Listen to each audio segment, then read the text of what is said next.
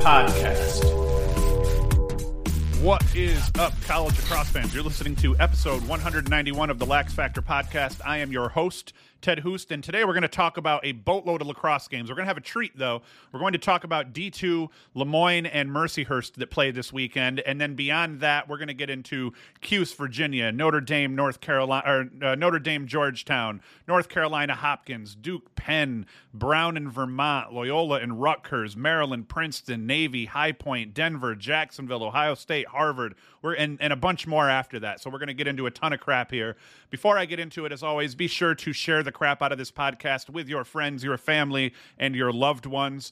We'll keep it semi-PC, only dropping a few F-bombs here and there. So it should be safe for everybody about 15 and up, depending on your threshold for cursing and dopeness. And then beyond that, you can go to laxfactor.com, support us that way. We have apparel dropping, new shorts that are dropping. So if you go to laxfactor.com, not only do we put all this content up there so that you can find everything that we're doing, but you can also support us by buying swag and crap like that as well. So let me get into it. I want to start here with Mercyhurst and Lemoyne as our opening salvo here. Mercyhurst has gotten a lift from Hartford transfer Ethan Landemore. He put up 12 goals and 2 helpers in 6 games for Hartford last season, prior to transferring to the coldest fucking region in the Northeast, Erie, Pennsylvania. He has scored 7 goals and 3 assists in 2 games so far this season for Mercyhurst. Bryce Johnson and Miles Ham, they each have 9 points so far. Johnson at 3 and 6, and Ham, a full-on goal scorer, feels no need to dish the rock. He's got 9 goals and 9 points in total here.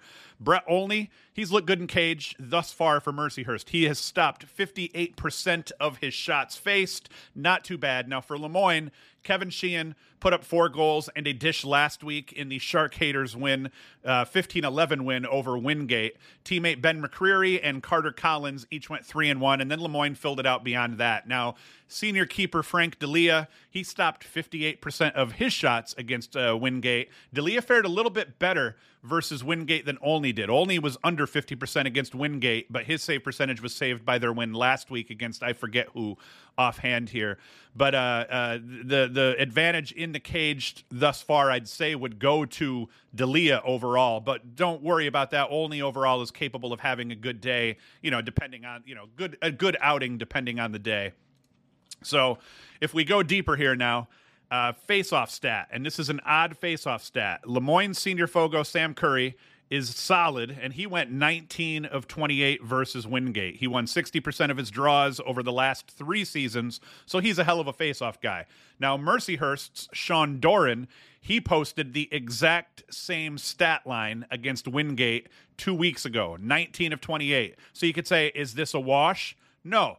It's not a wash. I would say the advantage goes to Mercyhurst and Doran, who picked up 14 GBs with only 1 turnover versus Curry's 12 GBs and 2 turnovers. But Doran smoked Lemoyne in the tournament last year, winning 19 of 23 draws with 16 GBs. And Curry, who was the backup for Lemoyne at that point, he went 0-6 against Doran. So if Doran can put up similar numbers this weekend, Mercyhurst has a legitimate shot in this game. In the end, I think that Lemoyne's big advantage is defensively. They cleared the ball better, perfect rate against Wingate versus Mercyhurst had a handful, not quite a handful of failed clears. And then I think Lemoyne holds a slight edge in cage overall as well. So just from a personnel standpoint, scheming standpoint, Lemoyne beat Wingate, Mercyhurst lost. So right off the bat, in terms of comparing like opponents, you would say edge goes to Lemoyne. And when you look at the statistics on why, Lemoyne's goalie had a better day against Wingate, and then they both fared pretty much the same in terms of possessions, almost exactly the same in terms of possessions, outside of the failed clears for Mercyhurst cost them some possessions, costs them some goals and some productivity. So I think in the end, both teams can score goals, and I think the face-off battle will be very interesting to watch. If Curry has improved and he can hang with Doran, then Lemoyne probably wins this game, and they probably win it by 3 to 5 goals, if not more. If Doran can smoke Lemoyne at the dot and give Mercyhurst added possessions, then I like Mercyhurst's chances overall to upset Lemoyne. So I'm going to go with a Mercyhurst upset by a goal, because if I don't, I got a guy who's going to drop me and not defend me anymore. So I got to watch out for that. I got to watch out for my bottom line here. So let us move on from that here. I'm going to bring up in my other screen the polls, so I have those, but we're going to get right into talking about scores. Before I get into the previews, I just want to talk about some games that had gone on here. And we saw St. Bonaventure and Bellarmine.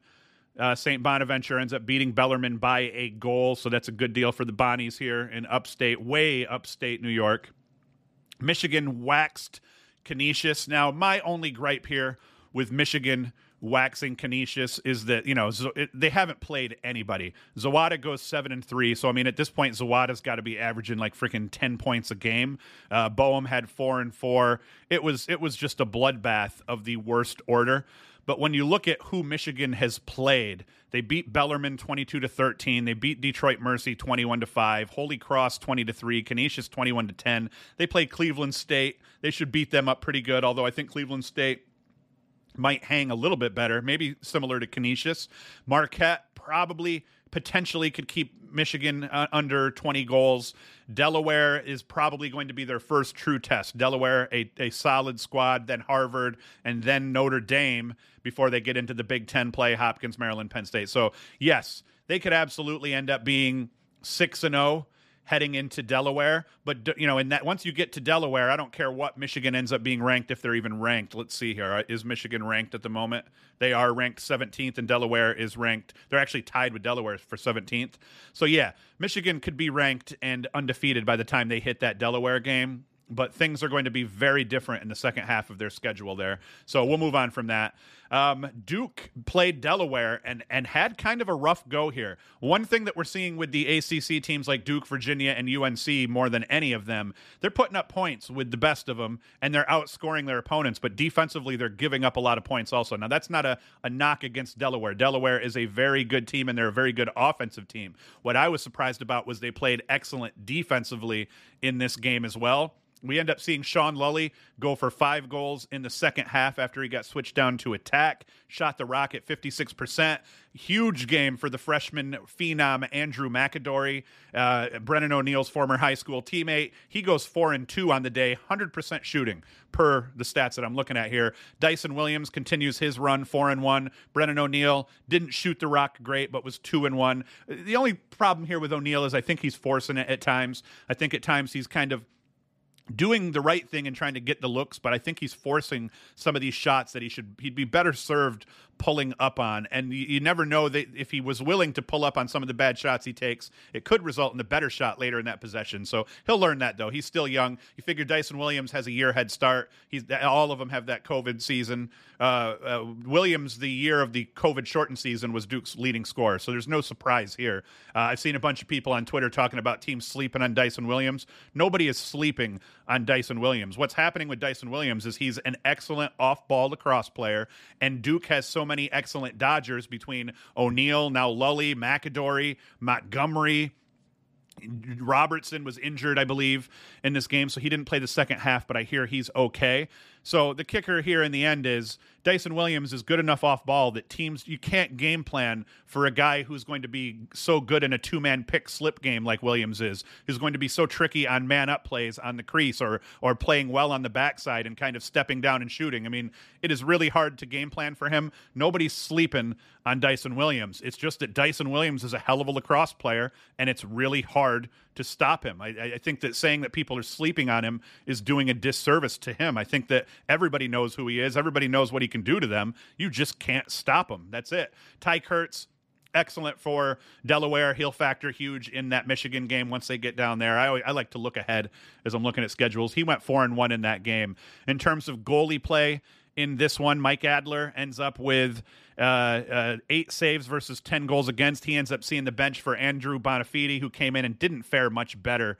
And then, it wasn't a day for goalies here overall. And then what's even more impressive for Delaware is that they kept the score tight despite losing 27 of 35 to Jake Naso. They got absolutely destroyed at the faceoff dot, but still managed to put up enough goals on Duke. So all these people that are chirping me when I say ACC defenses are down, I mean, you win 77% of your draws, and Jordan Ginder got in and went 2-2. So they actually won more than 77% of their draws, probably close to 78, 79%.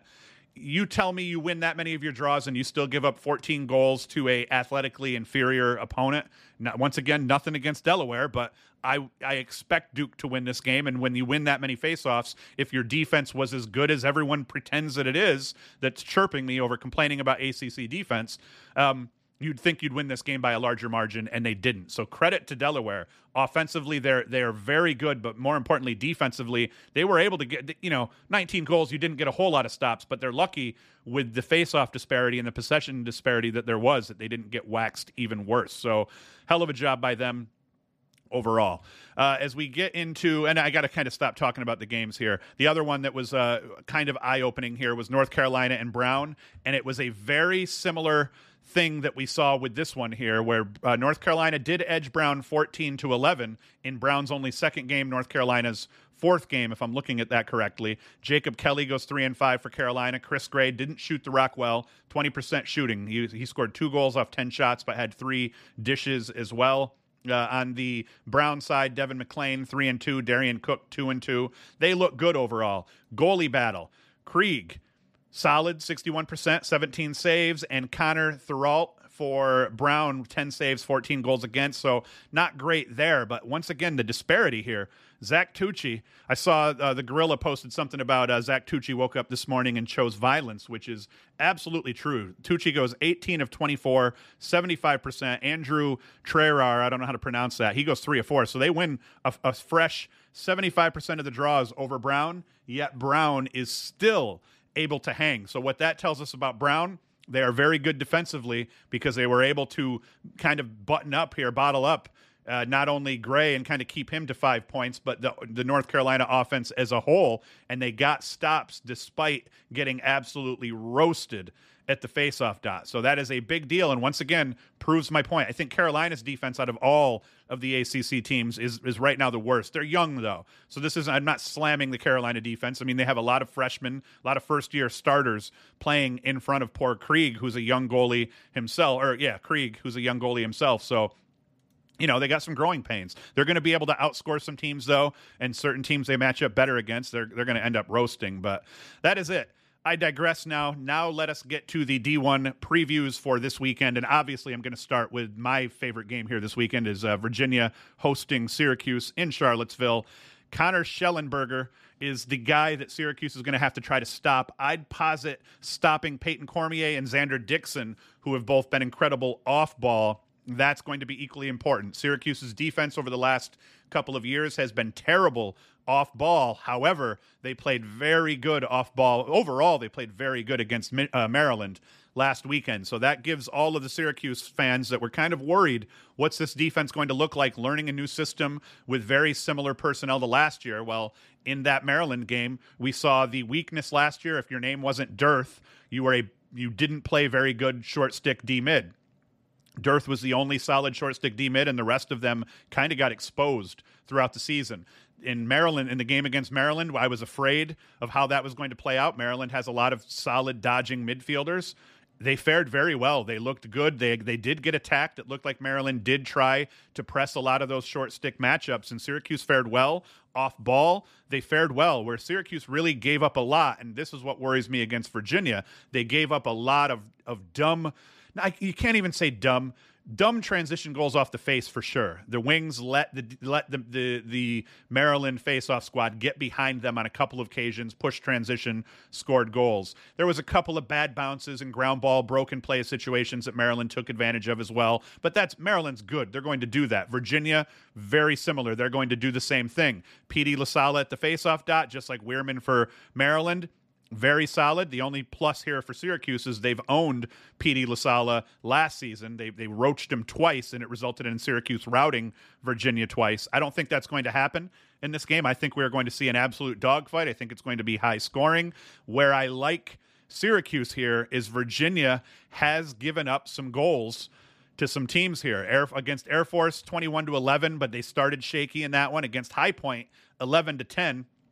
So Virginia, not only have they struggled at times defensively, although not as much as I'd say Duke or North Carolina, but offensively they've struggled. High Point not known for their, crazy defensive prowess. And even though High Point, everyone says, well, they play Virginia tough every year. It's like, why?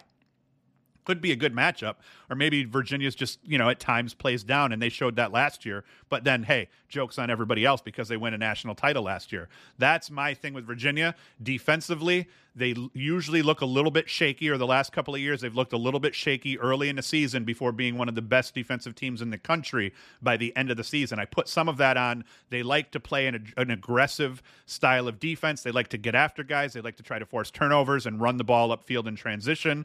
And when you do that, especially when you lose some guys from the season before, which they always do, takes everybody else a little bit of time to eke into it. I've said this over and over again. So I do like Syracuse's chances. As we're looking at Virginia, though, Air Force and Towson, they beat them both up, but early in both of those games, Towson had a lead early, Air Force had a lead early before Virginia's offense woke up and then did something. And then against High Point, it was just a hell of a game throughout. It was a game of runs. Virginia would take a little bit of a lead. High Point would battle back. So I like Syracuse's offense against Virginia's defense. That's where I think that Syracuse will end up being okay offensively. From a face-off perspective, as we're looking at Petey LaSala, he's won 62% of his draws so far.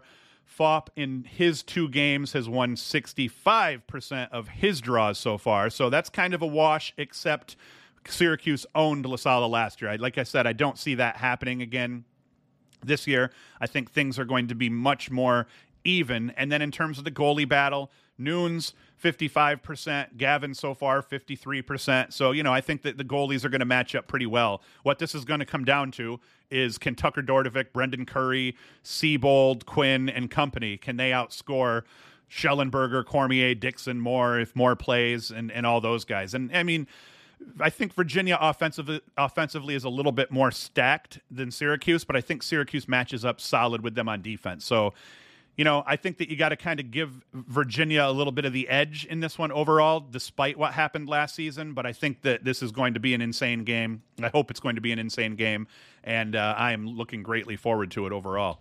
Let us get into the next one here now. Notre Dame and Georgetown. It's actually Georgetown at Notre Dame. Listen, we got the Kavanaugh brothers, and granted it was against Detroit Mercy, I believe it was, who they opened with. Let's just see here. Yeah, Notre Dame opened 24-2 win over Detroit Mercy.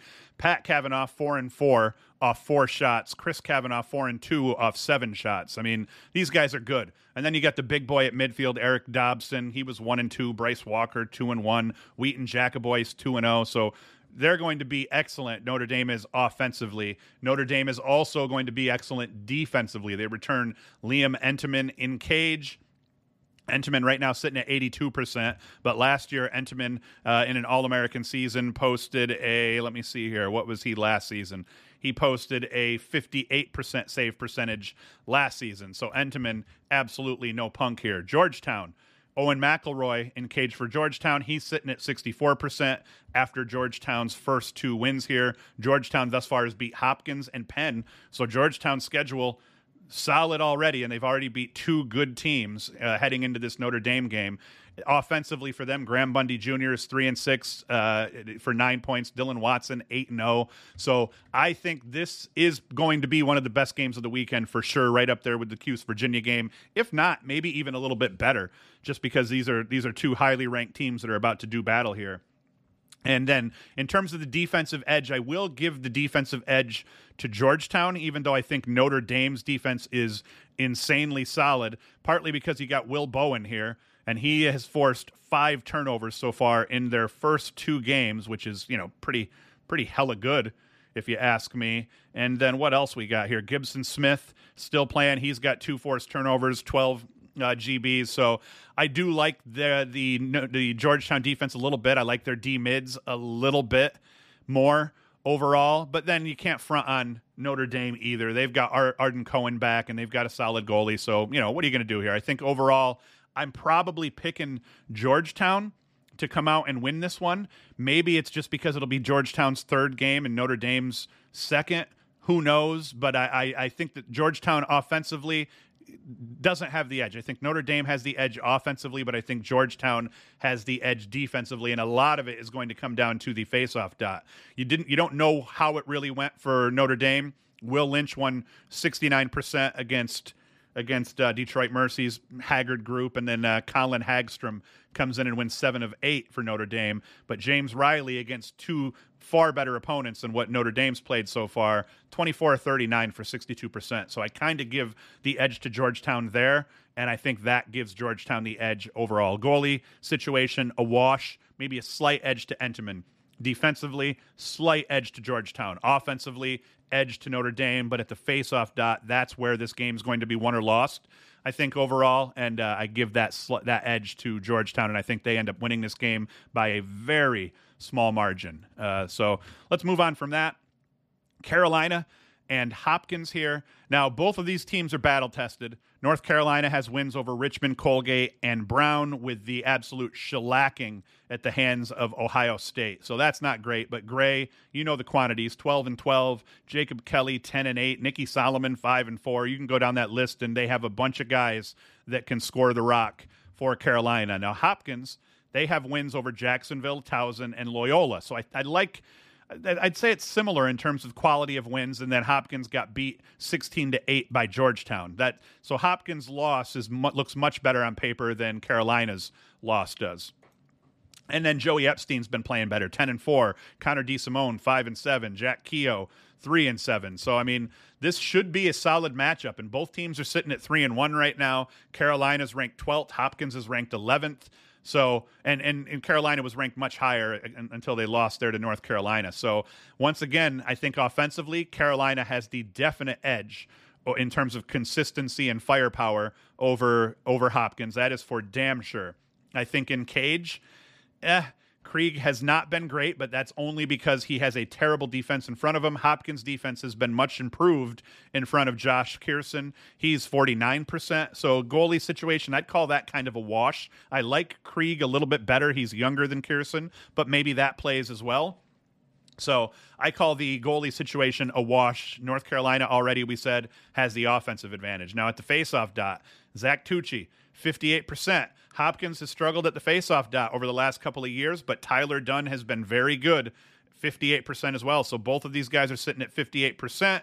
The only kicker is Zach Tucci has a little bit more help behind him. Chase Mullins is also sitting at 50%, and Hopkins pretty much, Tyler Dunn has taken all of the faces. So, that's kind of a wash as well. I like Tucci a little bit more than Dunn, only because Tucci's been doing it for a little bit longer in terms of what I've been able to see, but I think I'd call that overall a wash as well, but it will be a very important part of this game, as it always is. And then defensively, Carolina is at a disadvantage to Hopkins. I think Hopkins has the definite advantage at defense, so I like this game as being kind of a wash. I think it comes down to a close game by the end here, and I'd be surprised if either team was able to pull away and win by more than 3 or 4 goals overall. I'm giving this one kind of a 50-50 coin flip here at this point. I'm not even making picks today because I suck at making picks, and it just makes me look stupid. So hell of a game here to watch, though, and that'll be one that I'll definitely be watching. I'm going to have to fire up 3 screens, though, this weekend because a boatload of these games are all played at noon this weekend. Another game that is going to be super interesting to watch. Penn coming off a loss to Georgetown, 8-10. So they looked very good in their first outing in years against Georgetown. They look good defensively. They look good offensively. Georgetown's defense among the best in the country, and they fared well. They lost 8-10 to Georgetown. Duke here, as I said, they got a win over Robert Morris, big time, win over Vermont, win over Manhattan, and then they play Denver. They put the big hurt on Denver after losing to Jacksonville, and then they get a close win against Delaware as well. So Duke played a bunch of games already. They're battle-tested. Now let's go into what we're looking at for scores. Offensively, I think that the edge definitely goes to Duke. You got Dyson Williams, 27 points. O'Neal, 23 points. Sean Lully, who was Penn's leading scorer in the COVID-shortened season, now with Duke, 12-9 after having that 7-point game here, 21 points. 7 of them, 33% of his point output, came in their last game against Delaware.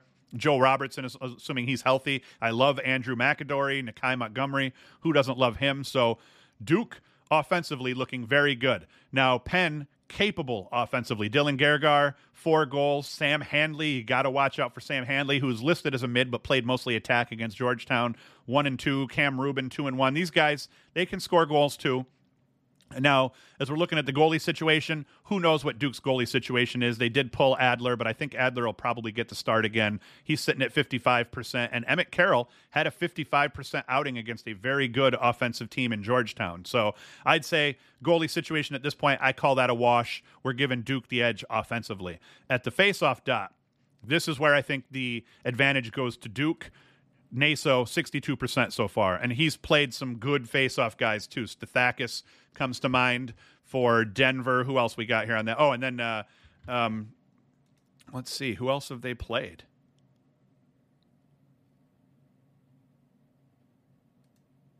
I don't know. Oh, yeah, they played Vermont, one of the best face-off guys in the country here for Vermont. Yeah, my internet got real slow, so I paused out there for a second and zoned out as I was looking. So anyway, I think that in the end, face-off edge definitely goes to Duke. Zuzi here, Jamie Zuzi for Penn got roached by Georgetown and their face-off crew. And then Chris Arceri, he's 3 of 8. Yeah, so edge goes to Duke there. Now, defensively, I think the edge goes to Penn. They were able to pretty much bottle up a very good offense from Georgetown. I'm not going to get too deep because they've only played one game and it was a low-scoring game, so we don't have a lot of stats to go on or anything like that. But I think defensively, Penn looked solid in their one outing, and Duke has given up a lot of goals to some lesser-ranked opponents. So I give the slight edge to Penn, and now Penn's got some, a game under their belt, whereas in that opening game against Georgetown, they didn't. So the advantage here, I think, overall goes to Duke. I think Duke's going to win this game in the end. They're 5-1. They're playing their 7th game, and Penn is just getting their 2nd game under their belt here. So I think in that way, it's favored to Duke. Duke is playing at home. Duke has the definite face-off edge, so they're going to get a possession edge. It's going to come down to, can Duke outscore Penn? I think they can. I think Duke is a better offensive team than Georgetown. Defensively, they're not, so we'll see how that ends up playing for Penn, because we don't really know how good Penn's offense is yet, because their only game is against one of the best defenses in the country. So I do like Duke in this game. I think it should end up being a fairly close game, but because of the possession disparity here that we may end up seeing, I wouldn't be surprised if Duke is able to kind of pull away a little bit here, especially because they've got so many games under their belt, just so much more experience. They're a lot more game ready right now than Penn is.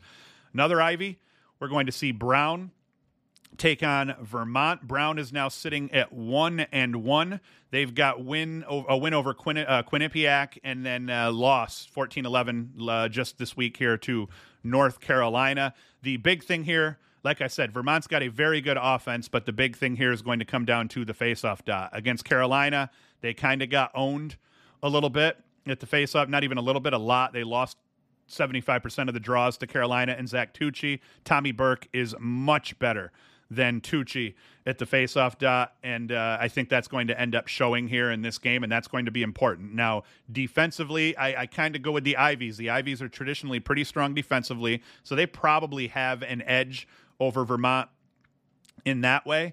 But, Ryan Cornell in cage for Vermont, he's solid, 47%. And then Connor Thuralt, as I said, against UNC and then Quinnipiac, he, 51%. So I think the goalie scenario here is a wash. I think what this is going to come down to is possessions. I think that Vermont probably overall in terms of deep roster talent, I think Vermont is probably not quite where Brown is. I think offensively, Brown's going to be able to equal Vermont. I think what's going to happen, though, here is Burke, if he smokes 65 to 75% of the faceoffs, and this comes down to a 2-3 goal game, if not a 1 goal game. So I like Vermont to edge Brown in the end here. And Vermont's been fairly battle tested. 15-7 loss to Duke. They actually lost to Utah, which was fairly painful, but then they come out and they beat Penn State 16-10. So I think that Vermont overall is probably the better team, or Brown is probably overall the better team, but I think that Tommy Burke ends up being the X factor for Vermont, and with Vermont's offensive capabilities, between guys like Liam Limoges, who 8-1, David Klosterman 6-3, Brock Haley 3-3. I think they have enough offensive firepower with a huge possession disparity that favors Vermont. I think Vermont edges Brown by a very small margin, and it'll be a huge game for Vermont too, because coming out of the America East, that conference is kind of trying to prove that, listen, we can hang with the best of our conference can hang with anyone, and it was always Albany dominating that. But now you got Vermont playing really solid lacrosse. You got Stony Brook is a very good team as well. So we'll see how it goes, but I like Vermont in a close game. Here is another absolutely incredible game here. We've got Loyola and Rutgers this weekend. Now, listen, don't get me wrong. Loyola is sitting at 0-2, but their losses come to Maryland and to Hopkins, and they lost a heartbreaker to Hopkins. Aiden Olmstead has not been good enough for them. He needs to be better offensively. He's sitting at 1-6 after 2 games. Not terrible, but I'd like to see him become a little bit more of a goal-scoring threat. He's a truly capable of being a 50-50 guy, just hasn't been getting looks against their first 2 opponents, but their first 2 opponents have played very solid defensively. Joey Kamish, 4-0. He's a great goal scorer. Kevin Lindley, 3-1. Another great goal scorer. I think that Loyola's problem is a lack of quality ball carriers. So they're just going to have to figure that out a little bit. I think that really you just got to keep feeding the beast in Olmstead. Corning native. You got to talk about a painted post native here. Played his ball in upstate New York, Section 4 for Corning. 1-6 is not good enough for Olmstead. So if Loyola is going to start winning some of these games against good opponents, he's going to have to be better. He's going to have to put up some goals in addition to creating for some of these other guys as well. Now, as we look at Rutgers, clear advantage to Rutgers here. I'm talking about how I'm excited about this game. It's really just so I can kind of get a benchmark for how good each of these teams are. The reality here is Rutgers is the better team. I mean, Rutgers hasn't played a terrible schedule by any means. They've got a big win over LIU, 9 goals. They beat Marist 13-10. That one had me wondering a little bit, but when you look at what Marist has done so far, Marist lost to Rutgers. They beat Binghamton, lost to Richmond badly. So Marist isn't very good, but they were able to hang with Rutgers. They waxed St. John's after that Marist game. And after that, like I said, I'm sitting here wondering, well, Rutgers offensively not as good as we thought. Defensively, I think they're as good as advertised, but what are they going to do against Army? I actually I picked Rutgers to win, but I wouldn't have been surprised if Army had turned the tables and won that game themselves. 13-10 over Army. So is that Marist game, 13-10, that close game against Marist, is that just kind of a fluke? And did they just play down that day? We don't know yet, but this game is going to tell us a lot about Rutgers, because even though Loyola is sitting at 0-2, they're still a quality team. If Rutgers can pull out any win in this game, then they just continue to prove that, hey, we're not the best team in the Big Ten, but we're right there below Maryland and a threat to everybody that we play. And their schedule doesn't get any easier here. They got Loyola this weekend. Then they play Stony Brook, a very quality team out of the America East. Then Princeton, Lafayette, they'll probably wax, Hofstra. Then they get into the Big Ten schedule. So Rutgers will be battle-tested by the time they get to their Big Ten schedule. Now, offensively for Rutgers, Ross Scott has looked good, 11-6. Mitch Bartolo has been very good. The transfer, 10-4. Ronan Jacoby, another transfer, 11-0. The last 2 seasons here, what you've seen is Rutgers absolutely just destroying and taking advantage of the transfer portal and winning that battle here. In terms of the goalie battle, not even a question. Loyola's played 4 goalies, and they've all struggled. Colin Kirst has played incredible for Rutgers so far, 64% between the pipes here. So that's not even a question overall. And then Bailey Savio, I like Jonathan Dugenio. Bailey Savio has played against 2 very good face-off men so far, and he has potential. And on any given day, he can come out and play well for Loyola. But I give Dugenio for Rutgers the edge here. He's won 65% of his draws. Every guy that's taken a face-off for Rutgers is 60% or above. So Rutgers even has depth. So not only do I think Rutgers have a similar offense in terms of firepower, probably a little bit better. Edge goes to Rutgers offensively. Face-off dot, edge goes to Rutgers. And then as we look at the goalies, edge goes to Rutgers. So in the end, how can you not like Rutgers in this game? As we kind of look at defensively here, the Rutgers leading takeaway guy, Ethan Rall, he's a LSM. He's got 9 takeaways, but then you got Shane Knobloch, a midfielder, with 5 takeaways. Bobby Russo on defense, 3 takeaways. So Rutgers will take the ball away across the board. Defensively, I think they're much stronger. And now as I'm sitting here talking about it, I'm saying this is going to be a close game just because Loyola scraps, but on paper, Rutgers should win this by a 3 to 5 goal margin, if not more. I don't think they will. I think offensively they're just not there yet in terms of gelling, but I think they do win this game over Loyola. And for Loyola, if they can pull this out, that is a huge statement win for them, and they really need it. Loyola does not want to start 0-3. Their schedule doesn't get much easier as the season goes on. Next game, I want to talk about Maryland and Princeton. Now, I see a lot of people talking about how they think this is going to be a close game. It could be. It could be, but if you go through this, I mean, Maryland's playing their fourth game. Princeton will be playing their third.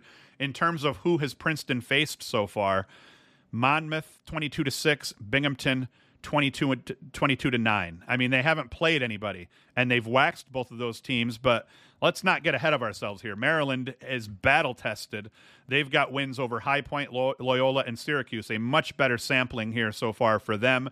They've got Logan Wisnauskas and his 19 points, Keegan Kahn and his 12, Donville and his 10, Owen Murphy. Donville and Murphy both transfers, 10 and 8 respectively. Eric Maliver, 7. I mean, it goes on and on. Kyle Long was an All-American last year, and he's their, seventh leading scorer. Maltz at one point was starting at attack last year. He's got 6 points. I mean, you go down this roster. Bubba Fairman, an All-American midfielder, is now playing D-mid. Offensively, the edge for days and days and days goes to Maryland. Now, Princeton in 2 games. Chris Brown has looked great, 7-7. Against shit opponents is the key here. Alex Slusher, 8-2. Christian Ronda, 6-2. So, I mean, they're capable, but let's not, I see a lot of people, I was, chirping someone in the College Lacrosse forum on Facebook, or group on Facebook, and he was saying it's going to be a close game. And I was like, listen, I mean, I don't see a world in which Maryland doesn't win by more than 3 to 5 goals. I mean, I think Maryland probably handles their business and wins this game by a lot. In cage, Eric Peters is 64% right now for Princeton, and McEnany is 51%. But like I said, totally different competition here. So I give the edge to McEnany in terms of big game experience, and Princeton hasn't seen shit in years, and so far they've played a couple of chumps. So edge Maryland offensively, slight edge, we could say at least Maryland in cage. And then at the faceoff dot, Tyler Sandoval is good, but Luke Weirman probably better. He's got 62% versus Sandoval for Princeton, 64%. But once again, you haven't played anybody, Princeton, and that is my problem. And then the defensive edge all day goes to Maryland. Maryland and company, one of the best defensive teams in the country overall. Bubba Fairman playing D-mid's got 3 takeaways. Roman Pugliese playing D-mid has 4 takeaways. And then defensively, Zapatello, 2 takeaways. I can't even pronounce some of these guys' names. Ray Hill here, 3 caused turnovers. I mean, Maryland's going to win this game, and I think they win it by 5+ goals in the end, despite what some people are saying. Navy High Point.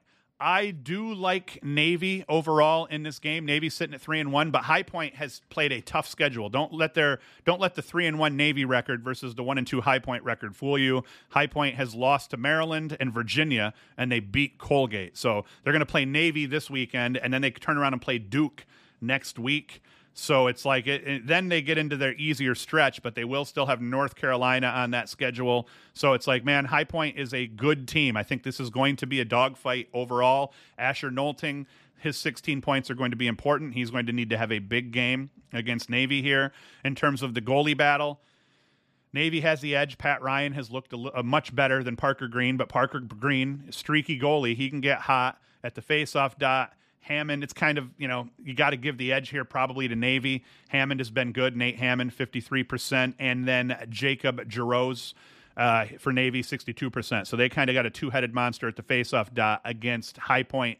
Has been under 50% overall when in faceoffs. So I don't know. I like High Point. I think that they're going to come out and score some goals, and I think that's what it's going to come down to. It's going to come down to who can outscore who. And High Point, I think that favors them a little bit.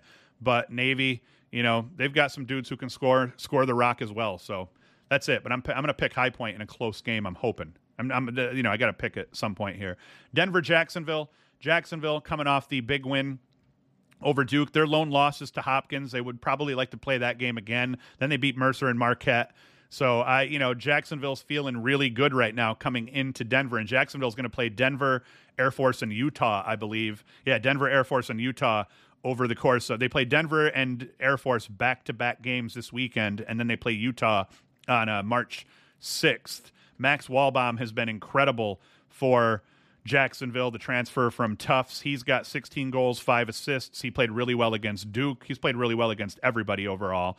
J.J. Silstrop and Ted Sullivan are the leading scorers for Denver, 16 points and 10 points respectively. 13 and 3 for Silstrop, primarily a ball carrier, goal scorer, whereas Sullivan's been a little bit more 50-50.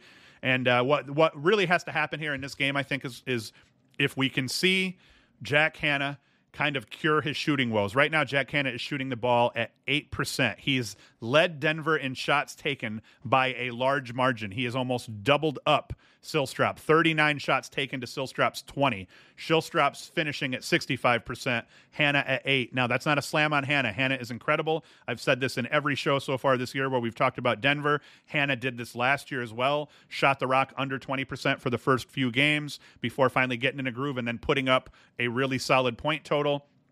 But he needs to figure that out. If he shoots the ball well against Jacksonville, Denver wins this game. If the yips continue for Jack Hanna, and you could see the frustration last week in their game against Duke. You could see his frustration, and the only reason that game went 19-10 was because Jack Hanna took like 11 shots and only scored none of them. None shots were scored.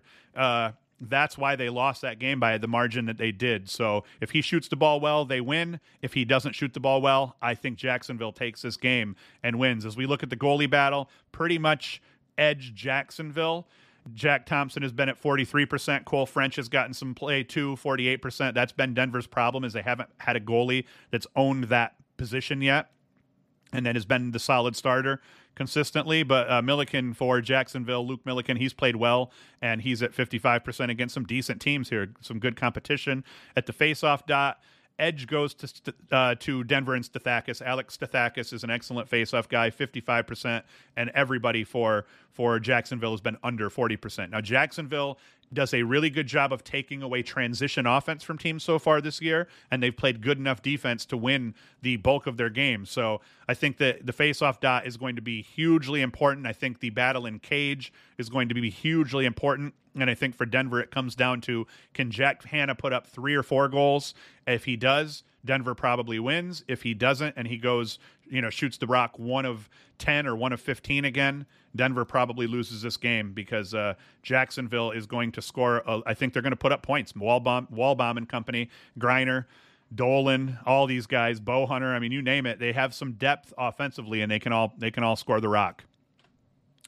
Ohio State, Harvard. I like Ohio State in this one. I keep talking about the Ivies because I'm happy to have them back. I think Myers, Smith, 19 and 12 points respectively. What they did against Carolina is absolutely huge. So far, they've got wins over Detroit Mercy, Cleveland State. You yawn at those. They beat North Carolina, though, worse than they beat Detroit Mercy and Cleveland State.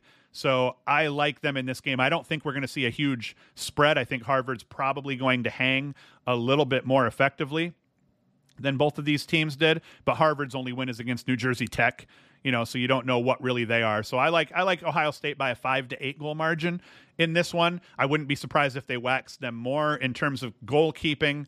You can't tell with Harvard because they played trash. Caton Johnson looked really good last weekend against Carolina in his return to Carolina, and at the faceoff dot, it's over.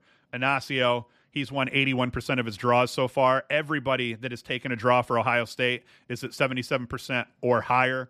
And then you look at Cucurullo, and you don't know. I mean, Harvard fared well against New Jersey Tech at the faceoff dot, but the absolute edge goes to Ohio State. Defensively, the edge goes. So I'm saying 5 to 8 goals in this one for Ohio State. It could be even worse than that. Penn State, Yale. Yale's going to win this game. Penn State will have to play the best game that they're going to play all year if they have any shot at all. I wouldn't be surprised to see Yale win by a margin in this one. Penn State, so far, their only win against Lafayette, 20 to 15. They lost to Villanova by a goal. They lost to Vermont. They lost to St. Joseph's. They're going to lose to Yale. I don't think they'll get roached, but I do think that they're going to lose this game probably by a solid 3 to 6 goals or so, and I wouldn't be surprised if it was more. They're definitely struggling. Yale at the faceoff dot looked good in their game against Villanova, so that was solid, and they're going to have the edge there. I think Yale has the edge defensively, and with their physicality offensively, I think the edge goes across the board here for Yale. The only place I think Penn State might fare a little bit better is in cage, but not by much. So I think Yale wins this game. Another one I think will be a big game is Drexel and Albany. I do like Drexel in this game overall. I think that they're going to be a little bit better. A big part of that is they're going to be a little bit better in cage than Albany looked against Cornell. But then again, they played Cornell. But Drexel, UMBC, and Lafayette so far. So neither of these teams, have enough info for us to go off of. Albany in their first game against Cornell got beat. They got doubled up by Cornell. Cornell's a hell of a ball club, though. So overall, I think Drexel wins this one. But we're going to see Towson and Richmond. This will be a big one for both of these teams to prove who they are and where everything stands here. Towson so far has lost a couple of games. They've lost to Hopkins and Virginia, but beat Mount St. Mary's. And then if we look at Richmond, they're only playing their third game. They lost to Carolina in a close one, and then they beat Marist by a lot. So I kind of like Richmond in this one, but I'm just waiting to see what Towson is. In the first part of that Virginia game, Towson looked like a legit team, and then they end up getting beat, 18, I think doubled up just about. So I like Richmond in this one overall, but Towson at some point has to put up and win a ball game here. Lehigh Cornell. Cornell's going to win this game, I think. Tommy Schelling and co. I think they'll put up a fight. I think they're going to do a lot better than Albany, but I'm thinking Cornell 3 to 5 goals is pretty reasonable. CJ Kurse looks good. Piatelli is always good. Michael Long. I mean, they've got dudes that can score. You look in the cage. Both teams have solid goalkeepers. Chase Erlin for Cornell and James Spence for Lehigh, both sitting at 53%. And then at the faceoff dot, this is why I think it'll be closer than it should be. I think Cornell's probably better across the field than Lehigh, but you have Mike Sisselberger here for Lehigh. Now, Sisselberger got evened up here by Hobart earlier in the season here in one of their games, and Hobart ended up winning that game by a goal, and Sisselberger, didn't fare as well as he normally does, so that's going to be key for Lehigh to hang in this game. Sisselberger is going to have to dominate. If Sisselberger doesn't absolutely dominate, Cornell probably wins this by 4+, 5+. If Sisselberger can handle his business, it's going to be much closer than that overall. Marquette, Utah. That's going to be a good one here. I'm going to go with Utah in this one. I think this is a big game for Utah. They're sitting at 1-1, and they, a loss to Denver and a win over Vermont. That looks good for them. And then Marquette lost a win over Bellarmine, lost to Jacksonville, but I still think Utah is probably the better team, and I think they're going to win this one.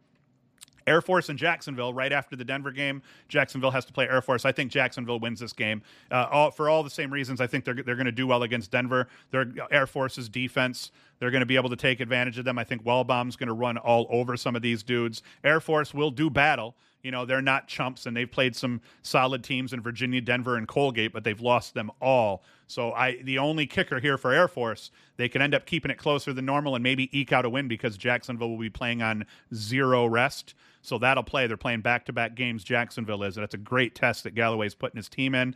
A big upstate game here, Colgate and Hobart. I actually like Colgate in this. I don't know why. I just think Colgate is kind of battle-tested. High Point, Carolina, and Air Force with the win over Air Force. They played 11-10, 1-goal loss to High Point, and 15-9 to Carolina. So I think that they're pretty solid.